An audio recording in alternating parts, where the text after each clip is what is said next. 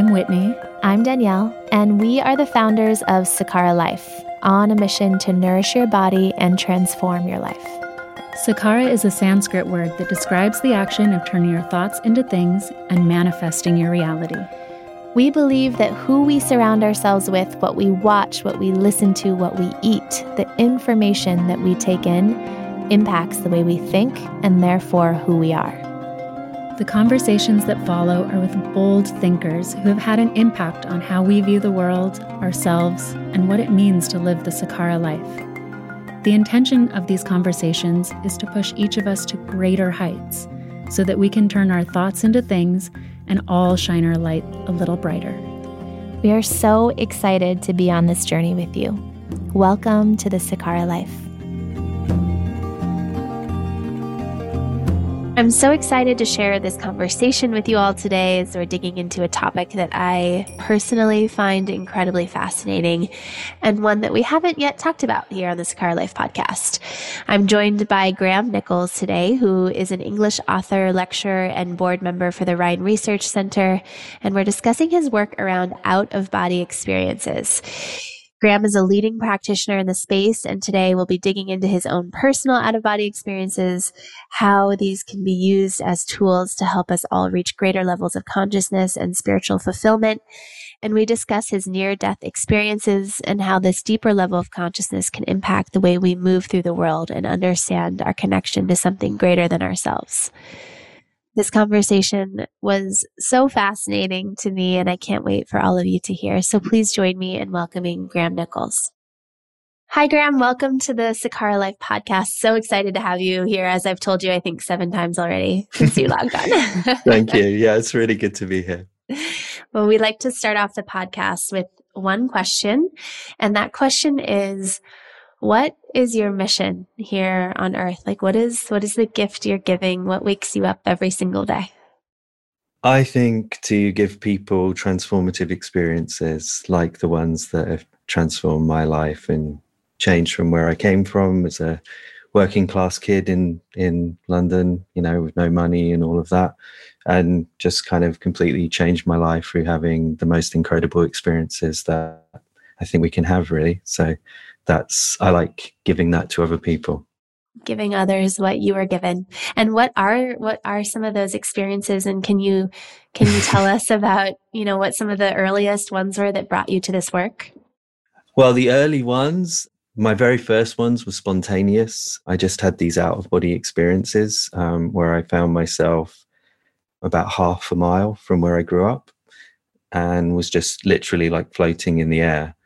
At the time, obviously, that was pretty unusual. I didn't really know what to call that, or I didn't have any context for it. There was no religion or anything spiritual in my background at all.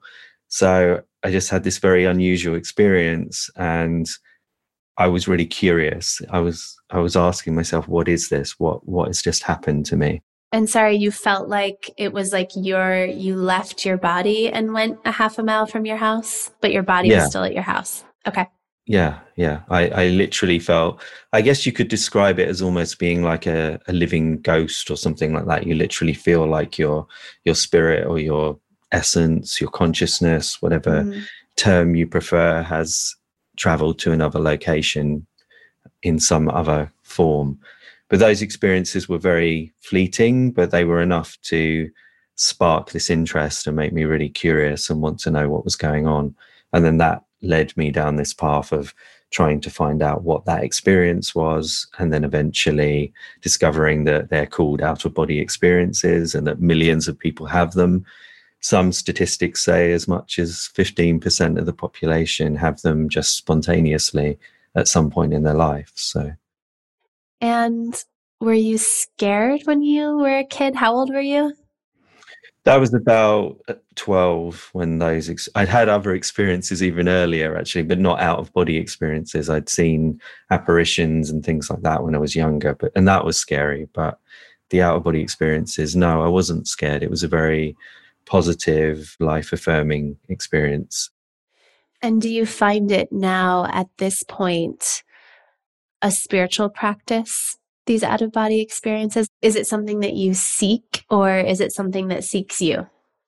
I think I At the beginning, it was very much about me seeking it once I'd had those initial experiences. But I think now I've got to a point where I allow the experiences to unfold and I allow them to happen to me more than seeking them out in a way. I do have many methods and ways that I induce them, but I also like them to just, there's a guidance with them. I think that they do take you in on their own journey. So I do think there's definitely a deep spiritual aspect to it. I see it as multi-leveled. It can be about asking questions about the nature of consciousness, who we are, what our life means. It can actually be quite practical and also quite spiritual. So it's got many levels. I think like nutrition and things like that, it can have a deeper meaning in your life. And you said that your mission was to help others kind of experience this. So does this mean that, these out-of-body experiences are available to anyone who wants to experience them? I think so. Anyone's a big word, but I think most people, if they apply themselves, I think it's a little bit like any area of life, like learning to play a musical instrument, for example. Some people will become masters. Other people might just be able to play a basic little tune, I think it's a bit like that. But most people, if they apply themselves, will be able to gain something out of it and have some deeper benefit from it. When you work with people to help them experience it, like what do you do to help people get there? Because I can imagine I've definitely had some more when I was younger. I feel like the more like my cognitive brain and I like drop into the real world, especially in New York City, the farther I get away from that kind of ability personally. But what are the tools that you kind of give people to help them go to that sacred place? Oh, wow. Well, that's a big question because there's so many areas.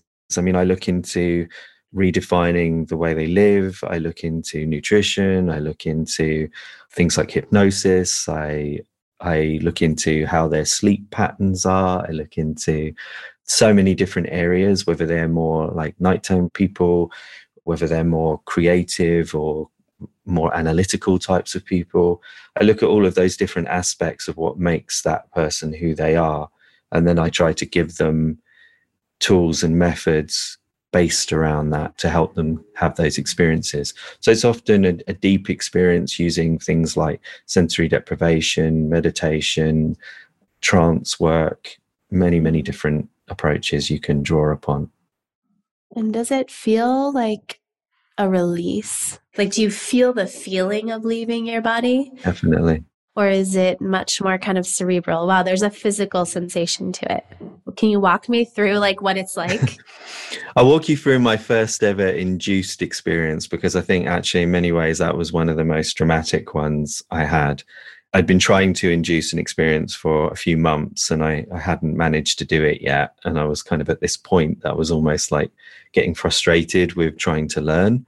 But then just as I got to that point, it was almost like I let go. I let go of the obsession, if you like, with trying to induce the experience. And as soon as I let go of that obsession and relaxed into it, I had this huge surge of energy through my body.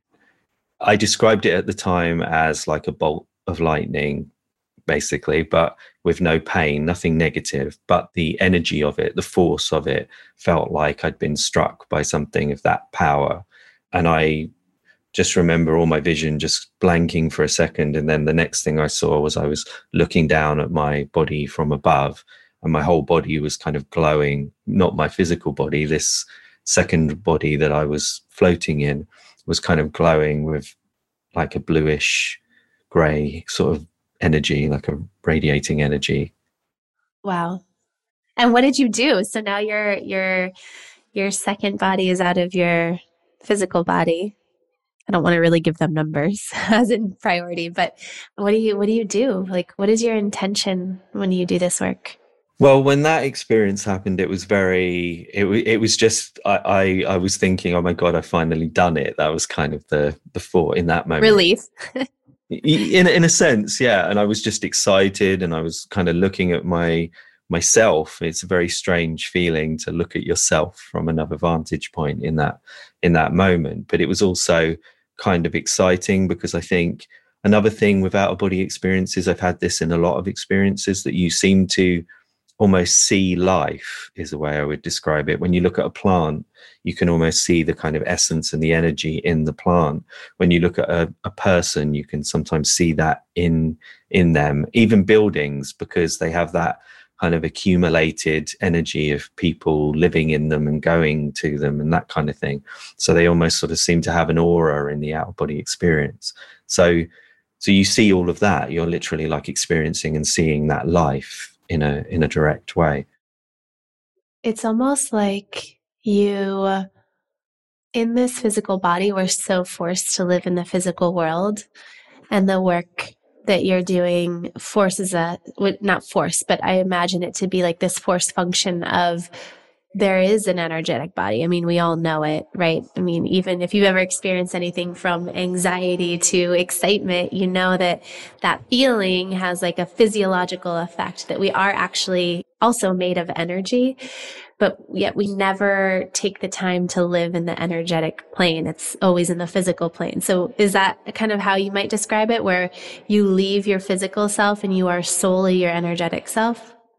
Yeah, that's exactly how it feels. I mean, there's not always a sense of a body. I mean, sometimes it's, you literally become almost like a sphere of energy, or a point of energy, or a traveling consciousness, or something like that.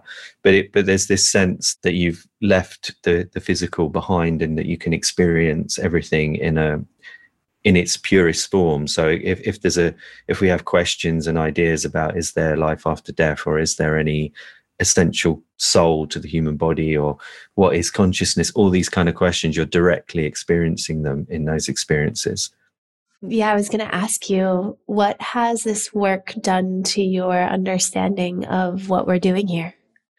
I guess it's made me feel more of a sense of oneness, interconnectedness, compassion, those kinds of things. So it's given me more of a sense of that there is an inherent meaning and value in how we kind of interact with the world, and how we work with other people and things like that. So some of the experiences I had growing up, there were quite a lot of problems around me when I was growing up, in terms of society, not in terms of my family. I mean, like, I grew up in quite a poor district of London. So I think the experiences gave me a sense of why these sorts of situations can happen, and how we can have more of a sense of compassion. So that led me to go vegan, then led me to focus more on compassionate work. So doing activism against poverty, and all these different kinds of things that I got involved with as a direct outpouring, really, of the experiences and the interconnectedness that I went through with the out of body experiences. That sense of being connected to other forms of life, being connected to other people, all of those kinds of things come through in the experiences. And that's so interesting to hear about veganism. Are you a vegan now? Yeah, 17 years at this point. Wow. Well, I have this personal theory. I'm sure I haven't made it up, and someone else out there has also said this, but I think people are looking for like the one way to eat. And there isn't one way to eat. There are many ways to eat, but I think you eat for the person that you want to be. And what I mean by that is, we know that plants are airy. They transform sunshine and air, where like animals are very earthy. So I can imagine like that eating a diet that is only plants, or very plant forward, like almost keeps you connected to the heavens more. And I know that from personal experience too. It's like, when I'm, mostly plants, I feel very different than when I'm not. Or, I have dear friends who have been raw and vegan for decades, and they are some of the most angelic, airy people. And there's no judgment. There's amazing, earthy people too, but it's like you eat for the kind of person that you want to be. Does that resonate with you? Do you feel like the vegan diet or the plant forward diet is important to your ability to leave your body and do this work? I do, yeah. I do think that it benefits, and I've looked at that statistically with the students that I've worked with over decades.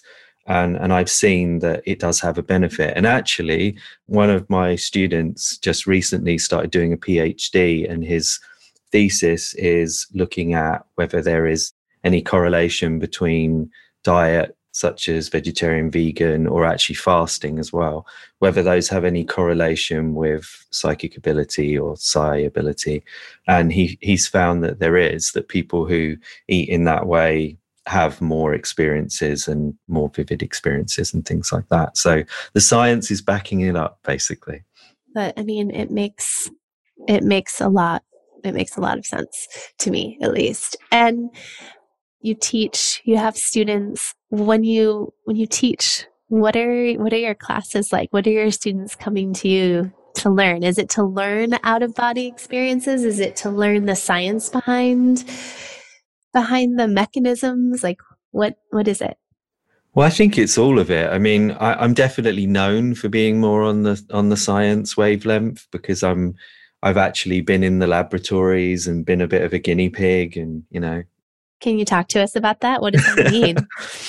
For example, in California, there's the Institute of Noetic Sciences. Dean Radin does lots of research looking at psi abilities, psychic abilities. And when I was there giving a talk, I took part in his micro PK experiment, which is basically trying to influence things on a quantum level, purely using consciousness or psychic ability. I've also done work with Rupert Sheldrake, who's a pretty amazing biologist, and also does research into psychic abilities and things like that. And then I also am very involved with the Rhine Research Center, which is in the US as well.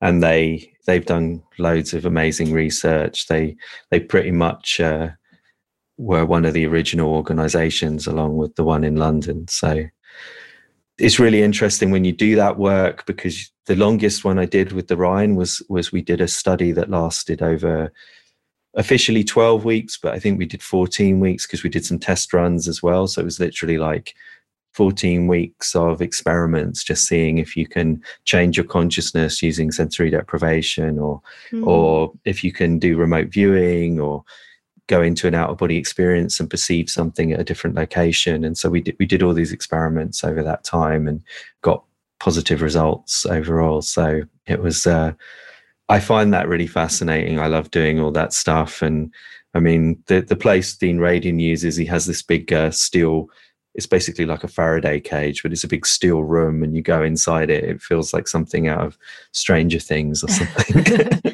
And what is he testing for? Like when you say changes your consciousness, are they like measuring your brain waves? Are they measuring your blood pressure to make sure you're, lowering stress? Yeah, sometimes they're measuring brain waves, but usually he's just looking at evidence for how psychic abilities might work. What can we do psychically? Like, can we affect things on a quantum level? If you don't do the science, we don't know for sure, but he's now repeated that experiment many times and shown that literally our consciousness can have an impact on the physical, but on a very fundamental level. So that's huge if you think about the implications of it. And we started out by talking about out-of-body experiences, but now you're talking about psychic abilities. Can you talk about the intersection of all these things? So out-of-body experiences, does that naturally lean you toward more psychic tendencies? What is the connection? We use these words because it helps us to sort of divide things up and talk about things. We say telepathy, or we say precognition, or whatever. We've got all these words. And out-of-body experiences as another category. But to me, they all are part of a continuum. The psychic abilities that we tend to refer to, precognition, for example, is seeing something like a future event, but then we have telepathy, which is like mind-to-mind communication. So things like that, we divide them all up, but I think they're probably the same thing. They're probably the same faculties. They're part of a whole. And when you go right through to the far end of that continuum, when all of the senses are active, so you've got something like clairvoyance, for example, which is a visual psychic perception, or clairaudience, where you're hearing something. if you put all of those together and you put all of those sensory experiences together, you end up with basically an out-of-body experience. It's like we can experience them as individual elements, or we can experience them as a whole, as a transformative experience. And that's what an out-of-body experience is to me. So it's like an umbrella experience that uses all of the psychic faculties in one, is how I would describe it.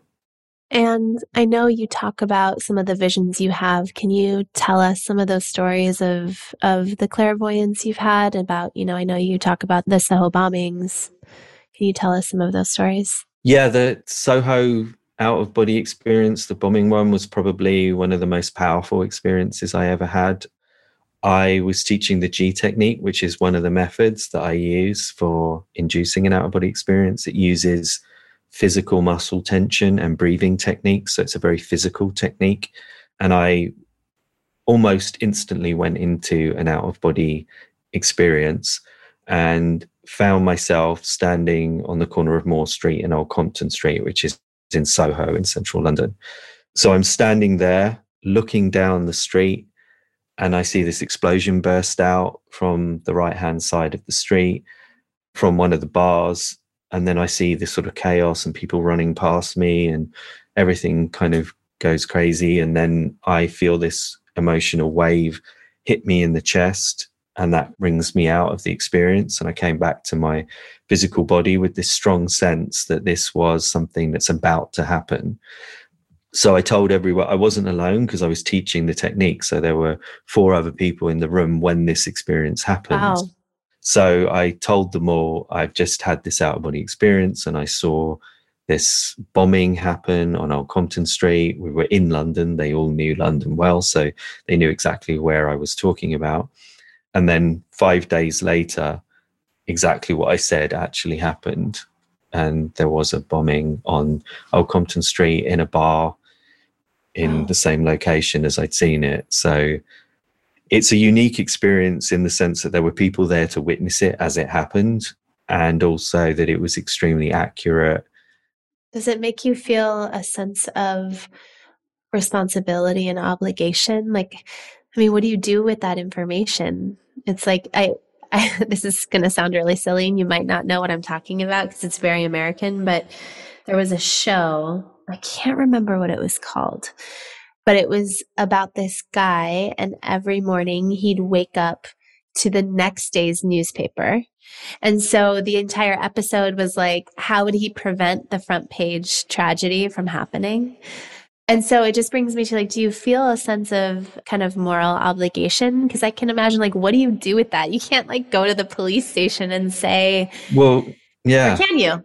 No, that's the thing. That's where it does become like a huge complex moral obligation, actually, because I didn't know what to do with it. I'd never had any experience like that before. This was the first time I'd had anything precognitive. So I wasn't sure of even my own experience, because it was a really powerful experience. It was one of the most vivid and intense out-of-body experiences I ever had, as well as everything else that it turned out to be correct and accurate, etc. But I didn't know what to do with it, because I was asking myself, do I even believe in precognition? The rational side of me is saying, how can that be possible? How can you see something before it happens? But then we all know that there's these situations where people have described seeing things before they've happened for literally thousands of years. So it's not like this is some new, unusual thing. People do have these kinds of experiences. So I was really confused what to do with it. And then there's the whole issue, if you go to the police and you are wrong, or you are kidding yourself or something, then you've wasted the police's time as well. So, it's a very tricky, problematic thing to do, basically. I still don't know what exactly the right solution is to that kind of thing. I decided to avoid the areas, and that's what I did. So I told everyone I knew to avoid the area, and I was intending to go to that area to go to an Italian restaurant that I actually saw within the out-of-body experience. So I decided not to go to the Italian restaurant, because I felt, okay, this might be problematic. This might be like a warning in some way or something like that. So I decided not to go. and then it happened 5 days. So I didn't even have very long to warn anyone or tell anyone, like, Right. after And the you event anyway. don't know when it's going to happen. So that's the other No. pressure, I would imagine, is that could have been a year from now or 5 years or. Well, I had another experience of the 7/7 bombings, which was another terrorist attack that happened in London on the 7th of July, 2005. So that was another situation where I had the experience, and same thing. They also, both these experiences had a bluish grey tint to the vision. So that made me very interested in what was going on as well. I started looking into this whole idea of what that color means, and looking into different colors in the experiences and what it might represent and things like that. So that was a whole nother area it led me down. But in that particular experience, there was I'm not exactly sure of the time frame, but there was a much longer, it was a few months time frame between. But then again, it happened as I'd seen it in the out-of-body experience. I don't talk about that one so much because there were no witnesses in the room when that one happened, but you know. What does it make you believe about destiny and free will?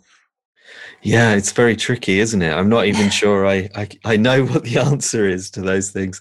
I tend to feel that we do have free will, or as far as in any practical sense, we do have free will. But I think that certain things, once the ball is rolling, something is inevitable that it's going to happen. It's the same way we have the choice, for example, to pick up a ball and throw it. But until that moment, it's not inevitable that that's going to happen. But once it's left your hand, right, you can then see where it's going to go, where it's going to hit. You know that it's going to hit that window or whatever it is, that you've thrown it towards, and you can't change that outcome in that moment.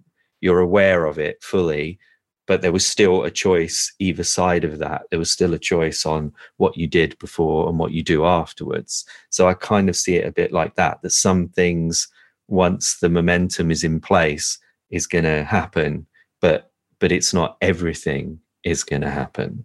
That's how I tend to see it. But I'm not even wedded to that. It could be that things are much more structured than we think, because there's this whole idea of retrocausation as well, that you can actually influence something in the future that affects the past, and ideas like this. So. Right. I mean, that is in like the quantum theory, right? Like, yeah. Interesting. I have to say, I appreciate how steeped in the mystery you are along with the rest of us, because I could also imagine someone who experiences something as wild and quantum as what you're experiencing might show up here and say, this is what we're doing here. This is what happens when, Isn't that what everyone does? Doesn't it get very boring that everyone comes with the answer? They say this is the answer, and everyone's got a different answer. And doesn't that make you question sometimes, how come everyone's got these completely different answers about the same thing? So I guess the way I look at it is I'm trying to reduce my belief systems.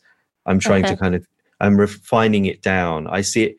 I really like the Zen concept of Soshen, the beginner's mind, where you approach everything as if you've experienced it for the first time.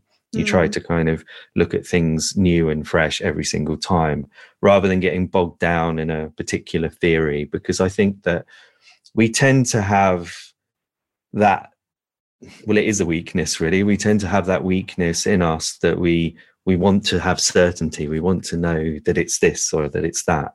And I think, unfortunately, that stops us continuing to learn and to experience new things in different ways. And so that's why I try to not do that as much as possible.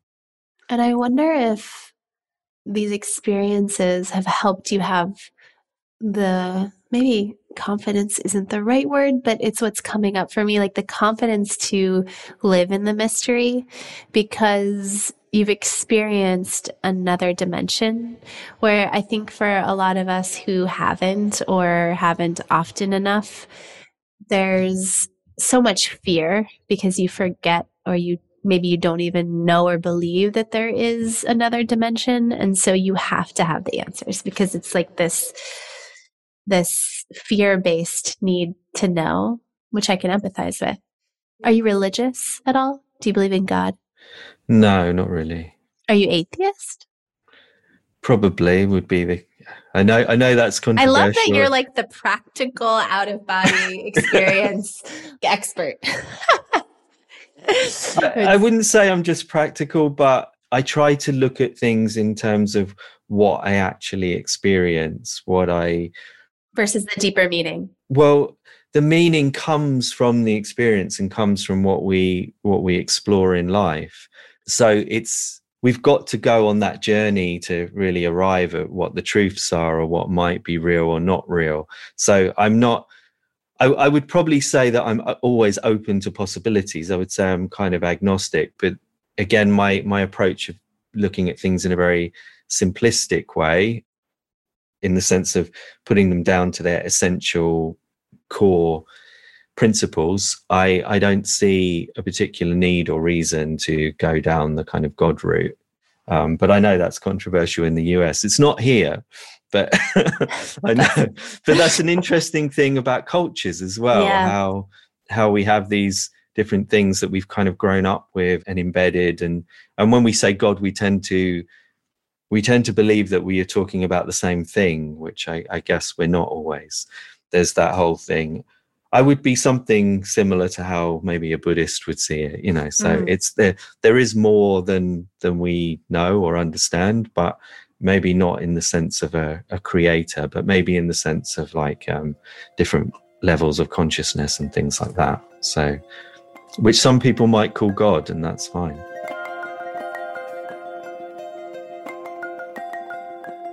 Today, I am very excited to tell you about our Super Bar collection. We recently updated our cult favorites, detox, beauty, and energy super bars that you all know and love to ensure that we're continuing to deliver on our commitment to providing you with the best tasting and most nutritious products on the market. These are the perfect on-the-go snack and ensure you don't have to sacrifice quality for convenience. All of these newly formulated bars focus on stabilizing your blood sugar, which, as you know, because you listen to the Sakara Life podcast, is at the core of metabolic health. We have increased the protein in each bar, so it now contains 12 grams. Each bar has 40% of your fiber, which is really important for your microbiome. The sugar has been cut in half, also a part of stabilizing your blood sugar. We have new functional ingredients, things like sea buckthorn oil that have omega-7. They're all USDA certified, no added chemicals, toxins, etc., as always. So our collection has energy.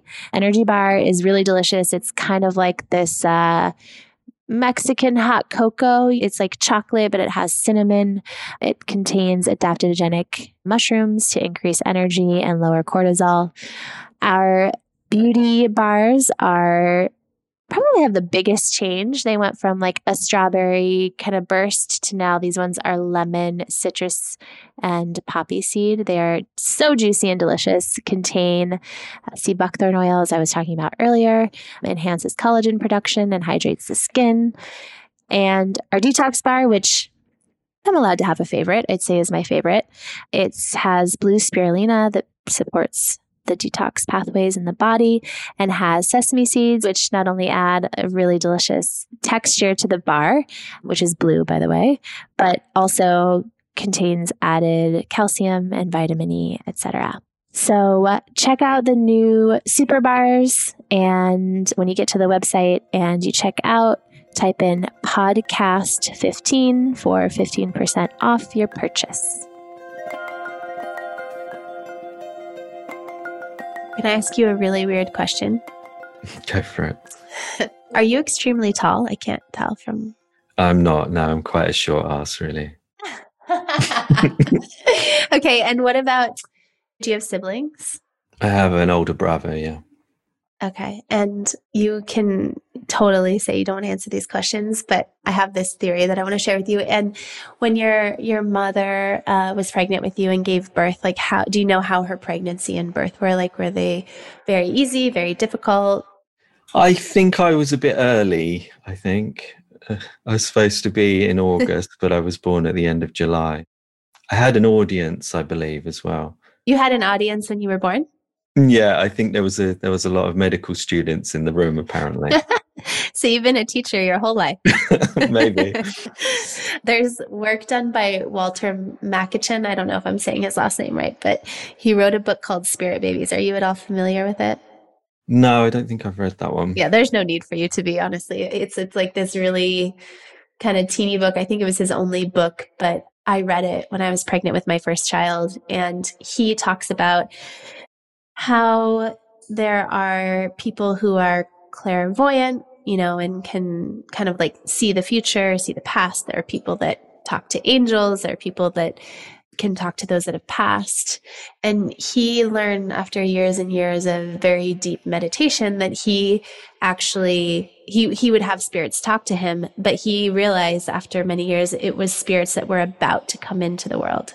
And so he calls them spirit babies. And a lot of his work was helping people who, whether you don't want to have a kid or do want to have a kid, is kind of regardless of if you have a spirit baby kind of in your aura. So his whole thing was like, you can have a relationship with your spirit baby before you bring them into the world, or even if you decide not to bring them into the world, that there's always that relationship available to us. And there's something about you that looks to me like you are some sort of like angelic spirit in human form. I don't know if you've ever gotten that before, but I have, yeah. Yeah. People often ask me if I'm rhesus negative and things like this. Yeah, there's something, it's like, and so he talks about how there are angels that come to live on earth to experience kind of like the karmic lesson of what it means to be on the physical earth. And that's not something you can learn unless you come here. And that typically those babies offer really difficult pregnancies, like maybe there's like a few miscarriages, are typically born early. And that's because they're like kind of fighting the physical form. So I was just curious. Maybe we have to have your mom on the podcast. Oh, no. Just to understand if it's true or not. Which brings me to what does your family think? Does anyone in your family have out-of-body experiences? Like, do you think there's anything genetic here?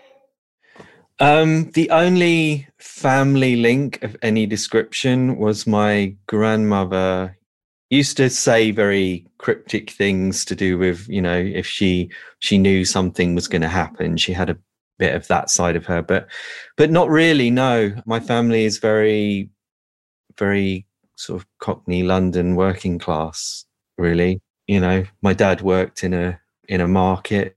My mum was a carer. So they're very ordinary. They don't have any religious or spiritual angles on anything. My dad, I would say, was non-religious completely. Like he's died, unfortunately, but he didn't want to have a religious funeral or anything. And are they supportive of your work? Well, I guess your mother now. Yeah. Was your father? They believed you and... Yeah, but they didn't understand it. I think they would often say that to me. I don't really understand it, but it's your thing. It's your thing. Yeah, you go for it. So that's how they've pretty much always been.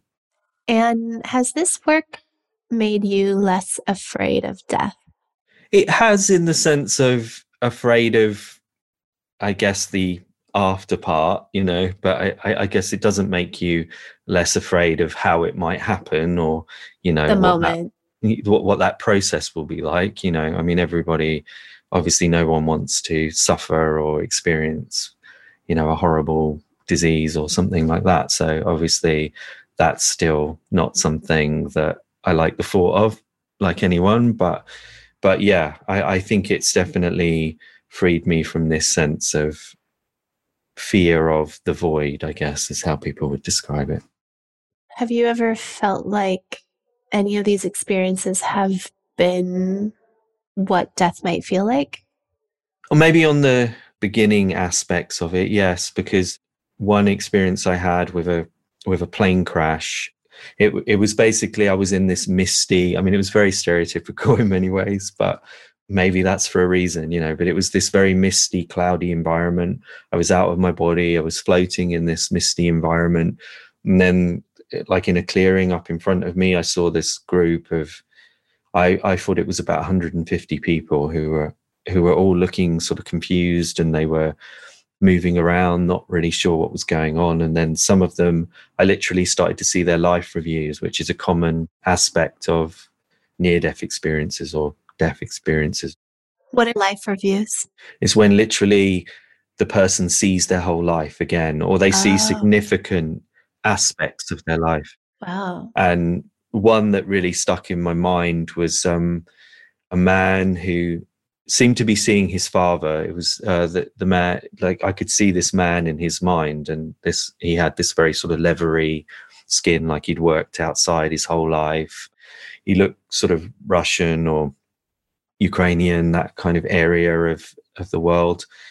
And he was struggling. He seemed to be having this sort of conflict with his father. And I felt like he had to let that go before he could move forward.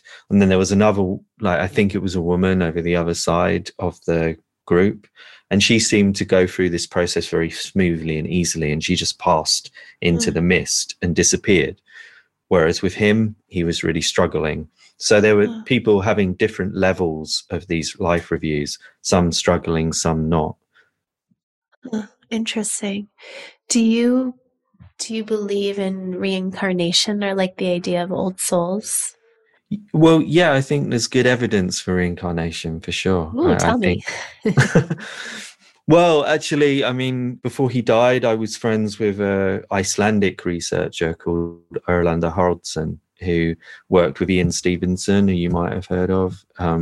He's one of the famous reincarnation experts, and they did a lot of work, and I spoke with him at length about some of the cases that they investigated, children going off and talking to children who, in Sri Lanka mainly, who had these experiences where they perceived entire details of their previous life, and they would relay them to Erlander, and then he would go off and investigate it, and often they found that the details were correct.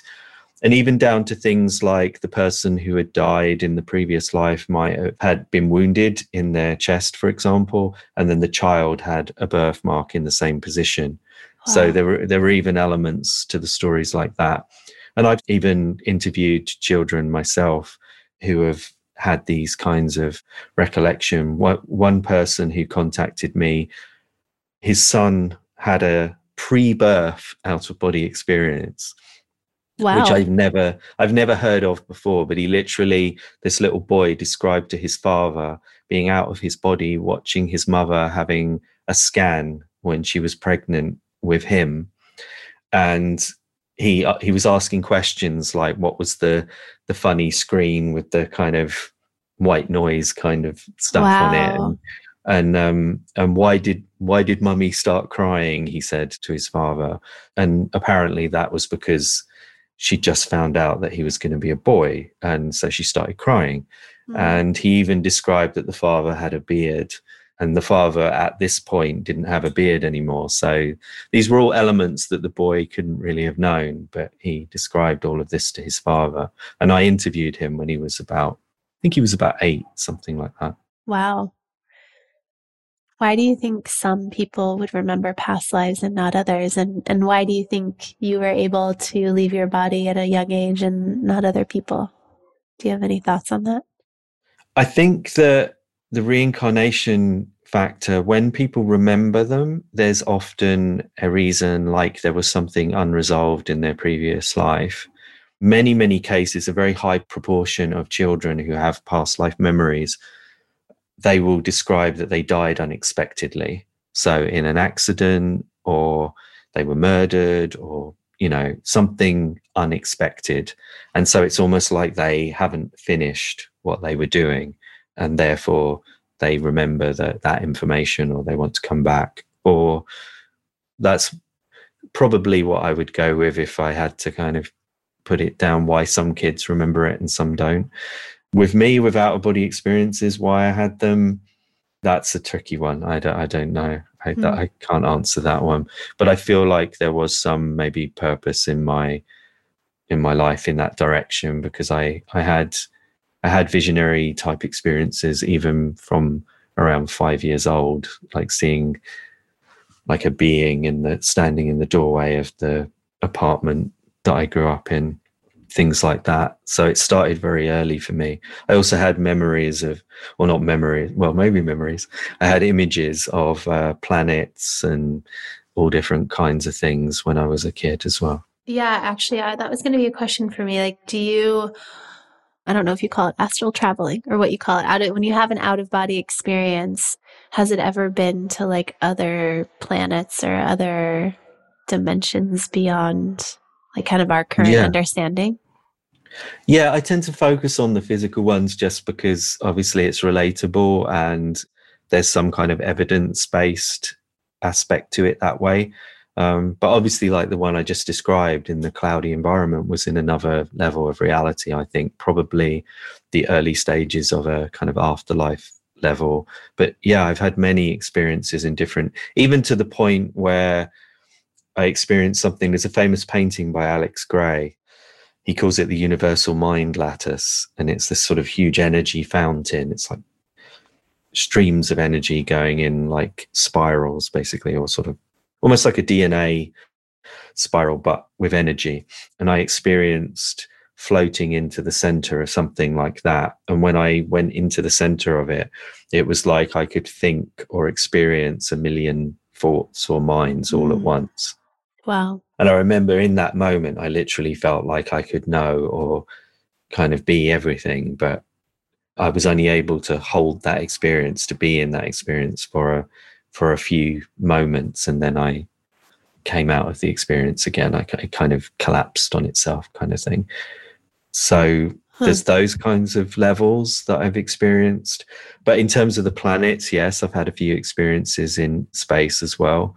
Really beautiful ones, like being in the upper atmosphere of the Earth, just kind of floating there, watching the rotation of the Earth, and literally with the kind of misty sort of upper atmosphere stretching off around me.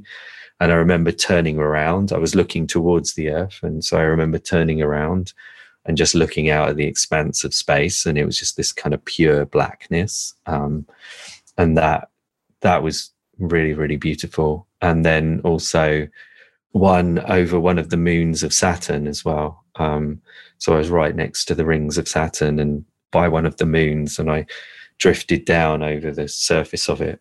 It's got like a ridge running through it, this particular moon. And so I was able to go and verify some of the details of the planet as well, of that moon specifically. So I was able to, for myself at least, to show myself that I wasn't just like imagining it. Does it make you feel like spontaneous healing or, miracles of that sort are within grasp? Definitely, and I do think there's a healing aspect to out of body experiences for sure.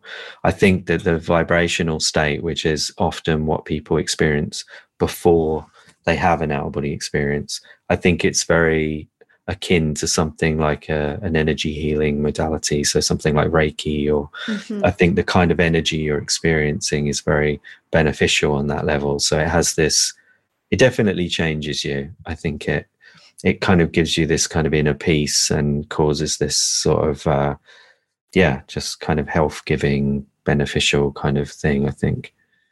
And for those that are listening, if you want to start to learn how to have these out of body experiences, where can we start?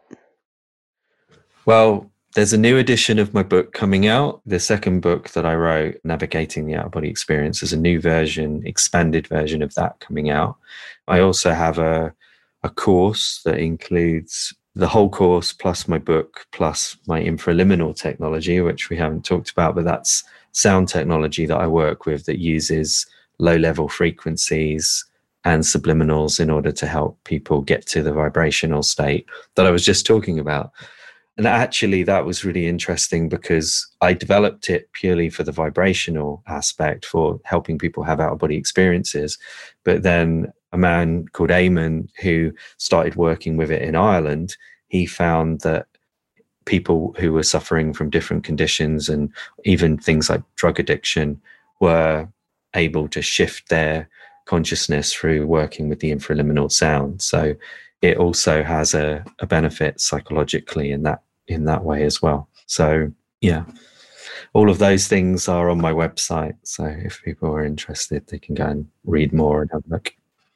And your book walks us through, if we want to induce an out-of-body experience, what we can do. Yeah, the second book does, Navigating the Out-of-Body Experience, but that one is currently unavailable, but you can get it secondhand and stuff. But there's a new version coming out probably in the next few months. Okay. So, but you can get the old edition with the course as well.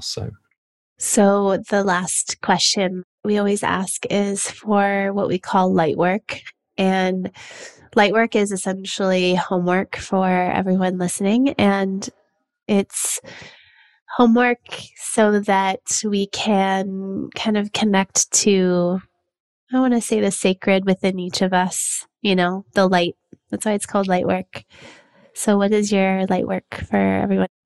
Well, I think I would go back to what I mentioned in the interview about Soshen and that idea of the beginner's mind. I think that's the thing that I find the most core to maybe my approach to life and the whole thing of trying to live free as much as possible, literally and figuratively, but in the sense of also how we think and how we interact with the world.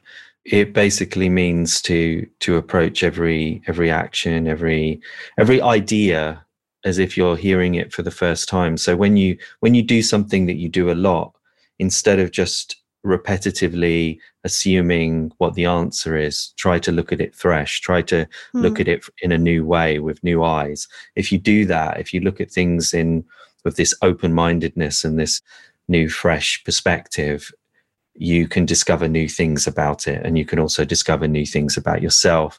And it also frees you from I think the need to try and know the answers, because the thing is, we can tell ourselves that we've got the answer, but there's always that thing of we probably don't, because I think the reality is as well that in life there's so many viewpoints. Every individual is convinced that they're right, and it so doesn't make any sense at the end of the day, like logically, to think that. And so I think it's a very beautiful thing when you actually realize that you don't have to have the answers. You don't need to be like all tied in bows and, keep learning, keep exploring. That's why I said I want to teach people experiences, because it's the experiences that teach ultimately and give people ultimately the value, I think, and ultimately are what have changed me in terms of my life practices and my way of living. Beautiful.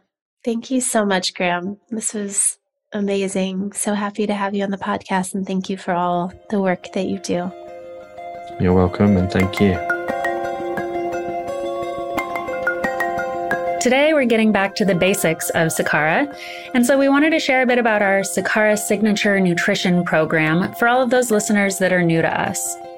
We created this program after healing ourselves to help others feel the same transformation that we experience through the power of food as medicine.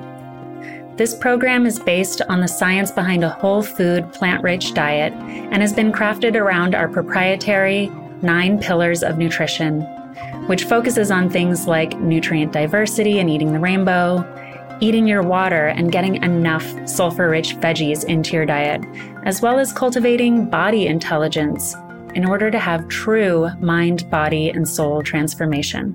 The Sakara Signature Nutrition Program makes clean eating easy.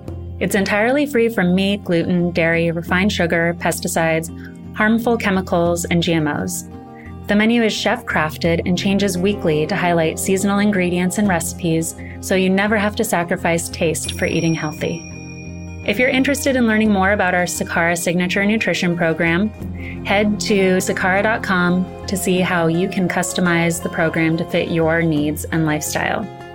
That's sakara.com. And for a limited time, we wanted to give you all a gift of transformation. So use the code podcast20 at checkout for 20% off your first order of Sakara Life. I think so many of us are so busy these days trying to take care of the entire world around us, whether you're a busy professional or a mom. I encourage you to give this gift of nutrition to yourself. You deserve to feel amazing in your body. And when you nourish yourself, then you're able to better take care of the world around you and share your special gifts with the world.